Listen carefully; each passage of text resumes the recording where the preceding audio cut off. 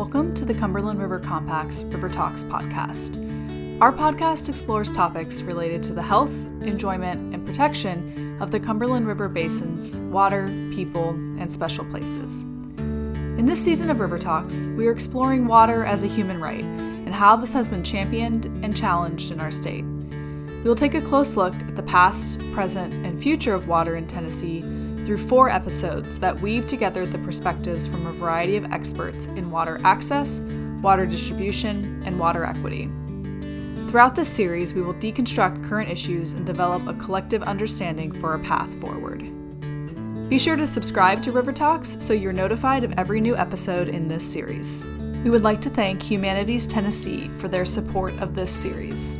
Humanities Tennessee is a nonprofit organization that fosters community and civility in Tennessee through engaging programs that examine and reflect upon ideas, stories, history, arts, and culture.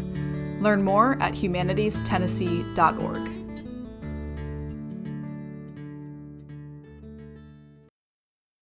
From a young age, water brings a sense of wonder and joy. We fall in love with the magical creatures of underwater worlds from movies, books, and stories. We crave family trips to the lake, ocean, or simply down the street to the local stream. We may even delight in the joy of a rainy day and splashing in a puddle. Even as our childhood wonder of water may fade, water continues to be ever present in our lives. Think about the last time you used water. You probably immediately remember drinking a glass of water or turning on the faucet to wash your hands. But take that a step further. When did you last use a product that requires water? It may be hard to visualize, but most objects in our home are produced using some amount of water. Your t-shirt? That may have taken 700 gallons of water to produce. Your cotton jeans? That took 1,800 gallons of water. So now let me ask you that question again. When was the last time you used water?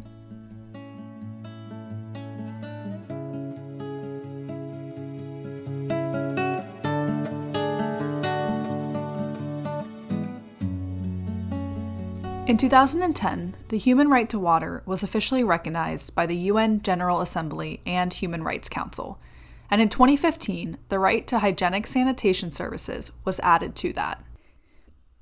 According to the UN, the right to water entitles everyone to have access to sufficient, safe, acceptable, physically accessible, and affordable water for personal and domestic use. There are a few key words in these definitions to pull out. First, sufficient. The water supply must be enough for personal and domestic uses. Next, safe. That means the water is free of microorganisms, chemical substances, or other things that are a threat to human health. Water supply should be physically accessible, so it is within the vicinity of the house, school, or business. And finally, water must be affordable for all.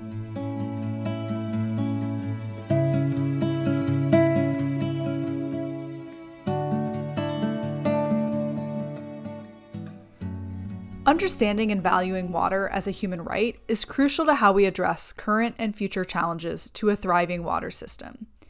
Here is Mikhail Houghton, Executive Director of the Cumberland River Compact, to explore this idea further.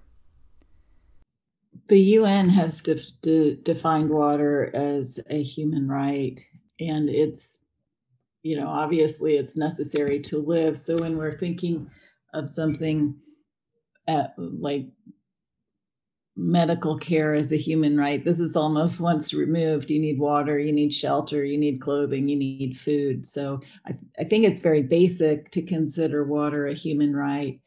And the tension or the friction comes with the need to charge for utilities to charge for water. So then you start to see a disproportionate impact on poor people, and it becomes akin to a regressive tax where people are spending a larger percentage of their income to cover a basic human right, like fresh water to drink and clean with. Throughout this series, you will hear from water experts in Tennessee as we break down the meaning of water as a human right and these challenges or tensions in our water system. Here is Jenny Dodd, Director of the Division of Water Resources at the Tennessee Department of Environment and Conservation, on that connection. We think of clean drinking water as a right, and it should be. But so then we forget sometimes that making sure that that water is clean and making sure that it's delivered, that it's every time you turn on the tap, it's there. That's what costs a lot of money. And we don't always remember that. Many countries have applied the human right to water to their water policies, but the United States abstained from the UN vote and does not technically recognize water as a human right. However, some states have chosen to enact state laws to set a legislative foundation to realizing water as a human right. California enacted laws in 2012, and in early 2021, Virginia began to advance similar legislation. There are, however, many challenges to upholding water as a human right, and in many ways, the United States still has a long way to go. Here again is Mikhail Houghton.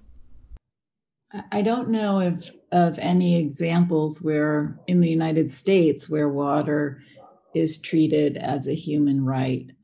I know that in Detroit, there was a moratorium on cutting off people's water supply because they were delinquent on their payments, which seems to me to begin to consider water a human right.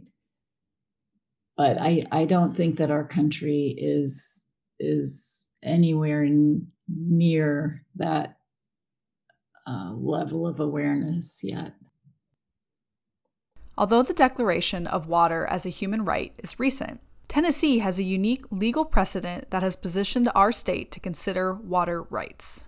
One thing that is really actually beautiful about Tennessee law is that in 1971, the Tennessee Water Control Act was passed, giving everyone in Tennessee the right to unpolluted water. And there are lots of challenges with figuring out how you operationalize that. But I think, before there was this UN, Declaration of Human Rights, before any of that, in 1971, Tennessee put into law that every Tennessean had a right to unpolluted water. The Water Control Act is just one of many past decisions that have led us to where we are today with water in Tennessee. Historic practices for water access, for transportation, drinking water, industry, and agriculture have all shaped the region that we see today. And today, we also still see our mindset towards water impacted by these historic practices. Before we look at the present and future challenges of water, we will first take a look into the past. Dr. Carol Busey is a local historian who specializes in Nashville and Tennessee history and often shares about how the natural resources of our region shaped our history. We spoke with her about the history of water in our region. The water, meaning the Cumberland River and its tributaries here in Middle Tennessee, was our first transportation system. The Native Americans used it. It also was a way to identify particular spots along the river because you identified them between the tributaries. Now, for example, the Native Americans were in and out of here quite a bit hunting, but they gravitated to this area because there is an abundance of places where salt comes naturally out of the ground, a salt lick, if you will. And there were herds of animals around those licks to get the salt, and the water then went into the Cumberland River. So when the settlers from the 13 colonies started coming in to actually settle this, the James Robertson Party and the John Donaldson Party, Robertson had come ahead to identify the spot for this settlement, and he specifically picked this place between where the Salt Creek flows into the Cumberland, which is where the Metropolitan Nashville-Davidson County Courthouse is approximately. It flows under a conduit now. And Browns Creek, which flows into the Cumberland, not far from the Cumberland River Compact offices. And so that was the place that he and the men who were with him built Fort Nashboro. The French had been using the Cumberland River and its tributaries for probably 50 years before the Robertson Party came and settled here. So first and foremost, it was our transportation system. Now, immediately, it also was our place to get drinking water. And this is something that we as citizens often overlook about the Cumberland River. We take what comes out of our tap every day, what comes out of our shower, totally for granted. We think that it's just there. We don't ever think about where it comes from. But almost immediately, the city, as the city of Nashville, the town, was incorporated, the leaders of this little fledgling community realized that they had to make sure there was some level of cleanliness in the water that people were drinking, that it was known to some, and some believed it, that the water did carry diseases. And of course, you can see how a lot of waste being put in the river would also be quite hazardous to people's health. And so people began using the river for a source of drinking water. One reason that they didn't dig wells here in Middle Tennessee was because Nashville sits on this limestone basin down in the Cumberland or Central Basin, and it is hard as a rock. Just look at every construction project going on in Middle Tennessee right now, and the drilling of the big hole for the foundation is indeed the hardest part of the construction and the slowest. After they get the big hole drilled out, then putting the skeleton up goes rather quickly. So drinking water became a big issue here in town, and saving it was another issue. How to keep water for times when we do have a drought and the river may not be as high as it normally is. But there were some uses of water that we don't think about as much today. We forget today how common fires were in the town of Nashville, the city of Nashville, for such a long period of time. And if you go back through the newspapers, there were businesses burned down on a regular basis, homes burned. Once that wooden structure got on fire, we had a water department that was volunteer, and they had some trucks to pump water and then bring them to the fire. But before the truck or the wagon actually could get to the fire was out of control. And so fire was a great fear of people, even people living in the city, with a volunteer fire department. The fire department ultimately got a little more organized with paid firemen.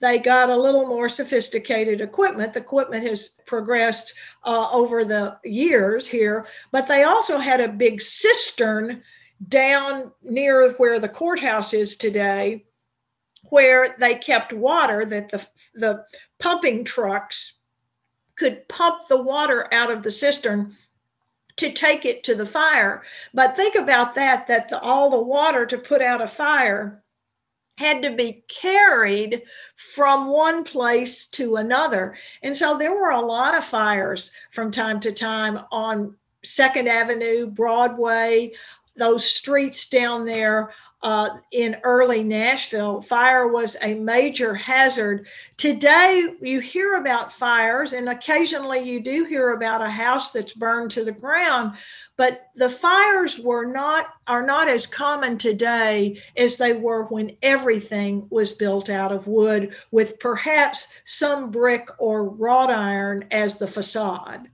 With water used in the early days of Nashville and Tennessee as drinking water, transportation, and fire control, Dr. Busey explains her interpretation of the early perception of water. I think people saw it first and foremost as a transportation system in the early days. Until the railroads came along after the Civil War, it was still the major transportation system, the way to get from one place to another. These historic uses sound similar to many of the ways we use water today: transportation, industry, public safety, and of course, drinking water. Although today we rarely think about how our water gets to us, distributing water was one of the first challenges that had to be addressed. Transportation initially was one of the big problems. When the city decided that they had to have a more permanent, I guess, pumping station to pump water out of the river and then put it on a reservoir, they distributed it and sold it by the barrel. And so you would have to have a way to get that water and transport it back to where you lived. And so, of course, again, now we're selling water as a commodity. And of course, if people who have less or no money are deprived of water to some degree if they don't have access to this water that is being pumped out with some rudimentary kind of filter and then saved in a reservoir and sold by the barrel. As Dr. Busey explains, historically, water was viewed as something that can be barreled up, bottled up, and sold to those that have the money to purchase it. And for those without the financial means to access the treated water, they could draw directly from the river, even if there were potential health consequences. And there were few systems to ensure equitable distribution of this natural resource. As far as water being a right, I think that people didn't look at it as a commodity exactly. But the fact was that if you couldn't buy water, you had no choice but to just take the water out of the river, even if you did know it was not as clean as it should be. That was your only recourse to drink water, bathe in water, wash your clothing in water, provide water for whatever animals you had here in the city of Nashville. In addition to challenges to drinking water, our region faced water challenges for transportation. Today, the water flowing in our largest rivers, like the Cumberland River and Tennessee River, is controlled by a series of locks and dams, so boats can travel year-round. But before those systems were in place, we did have times where people worried about transportation if the river dried up or if the water level dropped too low. The conflict was not really about not having enough water to drink, but the conflict was that it didn't have enough depth. The Cumberland River did not have enough depth to float barges across the river, which were the transportation systems, ferries and barges across the river. For example, in Sumner County, the Cumberland River is the border between Sumner County and Wilson County. And there was no bridge over the Cumberland River there until after World War II, because neither Wilson County nor Sumner County wanted to pay for it. And so there was a ferry, Coles Ferry, that went back and forth. And in the summer, the river was often too shallow for that ferry with wagons and horses on it to get people back and forth across the river. And now we have a more stable level of the water, even though the river is significantly higher than it was due to the dams on the Cumberland, meaning Old Hickory Dam and the dam on the Stones River there at Percy Priest Dam. But still, it is a challenge for barges and boats if the level is not high enough. As we move forward with this series and look at how we view water today, these historical perspectives are important. The ways we viewed water and other natural resources in the development of our cities and communities have implications today. I think Americans are generally, we have a tradition of being wasteful people, primarily because when the settlers first got here, there was an abundance of land, there was an abundance of everything. And I get, perhaps wasteful is the wrong word to use, but we are not consciously thinking about conservation. It is not at the top of our minds when we think about turning on the shower and not getting in it till the water gets hot, for example, or rinsing the dishes in hot water and letting the tap run while you're washing another dish and then going to rinse it in the other sink. So we have not really learned to keep conservation at the top of our minds, simply because we have had the great luxury of not having to think about that. And once you start thinking about, what can I do with that cold water in the shower if I just can't stick my foot in there? Well, you put a bucket under there, and that becomes the water you use to water your plants. You can do that. You can take the rainwater that comes off your roof and save that in a barrel and water your plants that way. So Americans are getting better at water conservation, but part of it is education and keeping it in front of people. People have to be constantly reminded that water is a gift and a luxury we have. With this historic context in mind, we can take a look towards the present and future of water. But let's take a moment to think back to my first question to you. When did you last use water? Now, can you remember a time you didn't have water? Were you worried about the water running out? Probably not, but we can never take water for granted. Here again is Mikhail Houghton. There's a sort of looming water crisis in the United States. You see a lot of developed areas, and we look at models and we know they're going to run out of water. We know that around the Rocky Mountains, the Colorado River can't sustain the population that's settled there. As the snowpack begins to decrease, and so then there's not enough melt, then that water supply just continues to dwindle. And you can see it, very graphically when you look at Lake Mead as a water supply for Las Vegas, and sort of the very visual representation of what the water line used to be and what the water line is now. So there is out west, there's a crisis. For Atlanta, there's a crisis.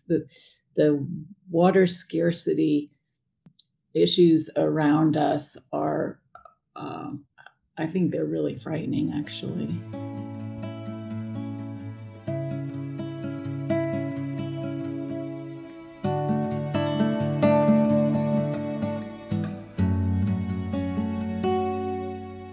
Thank you to Dr. Carol Busey, Mikhail Houghton, and Jenny Dodd for joining us in this episode of River Talks. Next time, we will explore the ways our water gets to us, starting in the headwaters of our streams and ending at your tap.